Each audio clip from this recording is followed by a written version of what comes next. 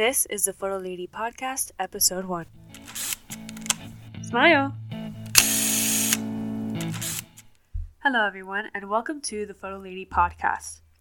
My name is Natalia, and I will be your host. Now, before we get started, I want to kind of explain a little bit what you should be expecting from this podcast and tell you just a little bit about myself. So, like I said, my name is Natalia. I was born and raised in Miami, Florida, and I didn't leave Miami until 2 years ago when I moved to Atlanta, Georgia, right as the pandemic was starting. So I moved here February of 2020, and COVID kind of shut down the world, or at least Atlanta, mainly in March. But because, I literally moved February 1st, I didn't really have much time after moving here and getting settled to really discover Atlanta before everything got shut down. While I was in quarantine, I really wanted to take that time and dive in more on the history of photography, learn more, and discover new photographers that I had never heard about, as well as different cameras. I collect film cameras. I have about 20 of them, and that I know of, they're all working. Because I was trying to make a list of all those cameras that I have, I really got interested in their history. I got interested in photographers that used them just to see what their images came out looking like and kind of compare and contrast which camera gives what look. Hopefully, I am able to talk about each and every camera that I have, especially because some of them, they're either really hard to find or they're just old cameras, and I think they're very interesting to be able to find out maybe what photographers used them or why they were discontinued, why they came to be, all that jazz. Now, I know I am talking a lot about camera bodies, but in actuality, I think there is going to be a lot of episodes that are going to deal with specific photographers because I think that is the most interesting, is discovering new artists out there that I have never heard of before, that I'm very shocked that I have not heard of before. So for the most part, I probably will eventually do an episode on, like Ansel Adams and Diane Arbus and all those photographers that most people do know because they are very important. But I think I want to start off, and I'm going to start off with some that you probably have not heard of before, or maybe you have, and that's totally great. But I just want to help bring more of these people into light. So now, without further ado, I want to talk about our first artist on the podcast, and I think she is someone that is a really good person to start with for various reasons that you will find out as you continue listening. Her name is Anna Atkins. So Anna Atkins was born in Kent, England on March 16th, 1799.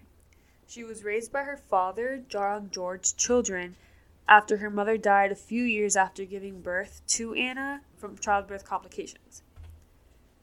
John was a well-respected scientist and the first president of the Entomological Society of London. Now, John wanted Anna to be raised differently than other women of the time. One of the ways in which she made sure to accomplish this was by having her work in his lab.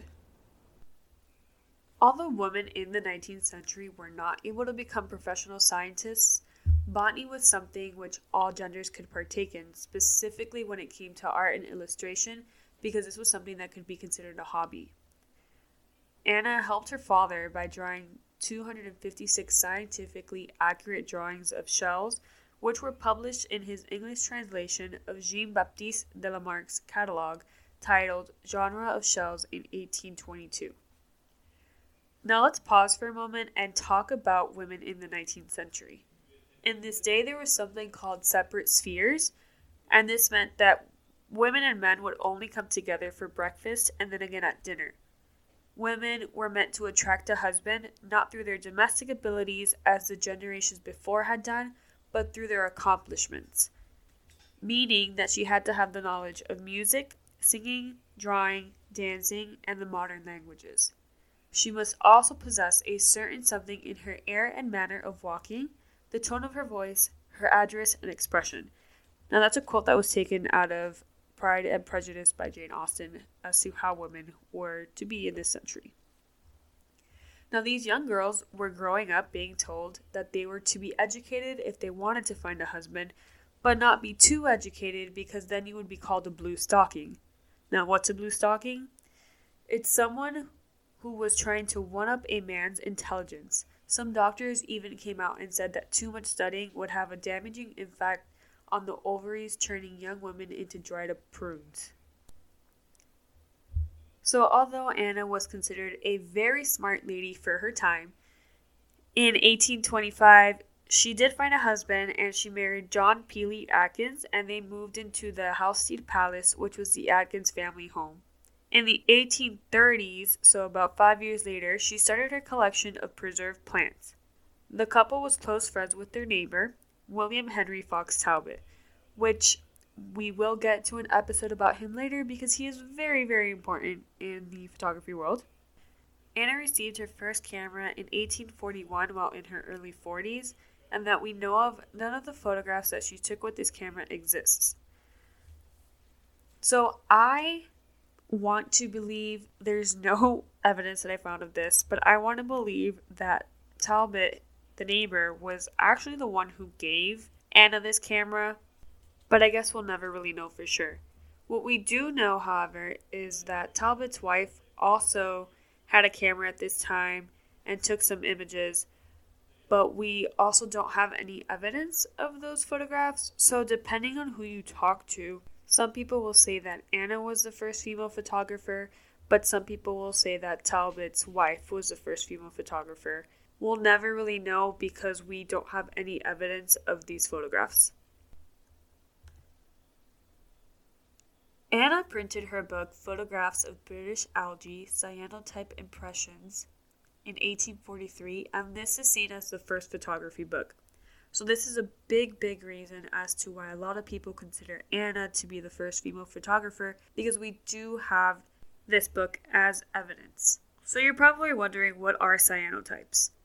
Cyanotypes were invented by John Herschel in 1842, just the year prior to Anna publishing her book. Cyanotypes are a photographic printing process made by mixing ferric ammonium citrate and potassium ferricyanide. This is a very easy thing to make at home if you wanted to. I believe that Michaels sells a kit for it, and so does Blick, or you can even buy it off of Amazon. But it's very simple. It's these two chemicals come in 2 bottles. When you're ready, you're going to go into a dark room and you're going to mix the two, and then you just kind of spread it onto whatever paper. You can do it on paper, you can do it on cloth, something that absorbs the liquid, and you place whatever you want to make a picture of on top of this paper before exposing it to the sun. So you've probably seen a lot of these examples of just how Anna did. A lot of people like to grab foliage or flowers from their backyard, and they'll put it on top of the paper once the chemicals have dried, and you leave it out in the sun, or if you happen to have a UV light, you can use that as well. And the more time you leave it exposed, the darker that blue is gonna come out once it's been rinsed off in water.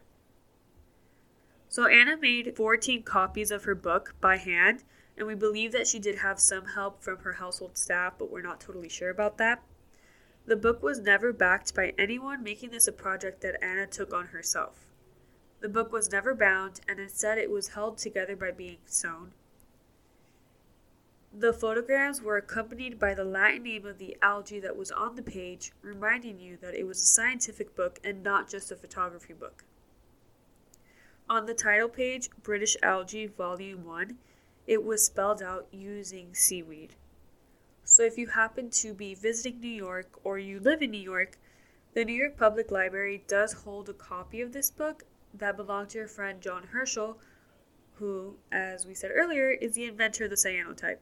So I think it's very, very, very cool that you can see in person not only the first photography book, but the first photography book that was by a woman and that belonged to her friend who was the inventor of the process that she used.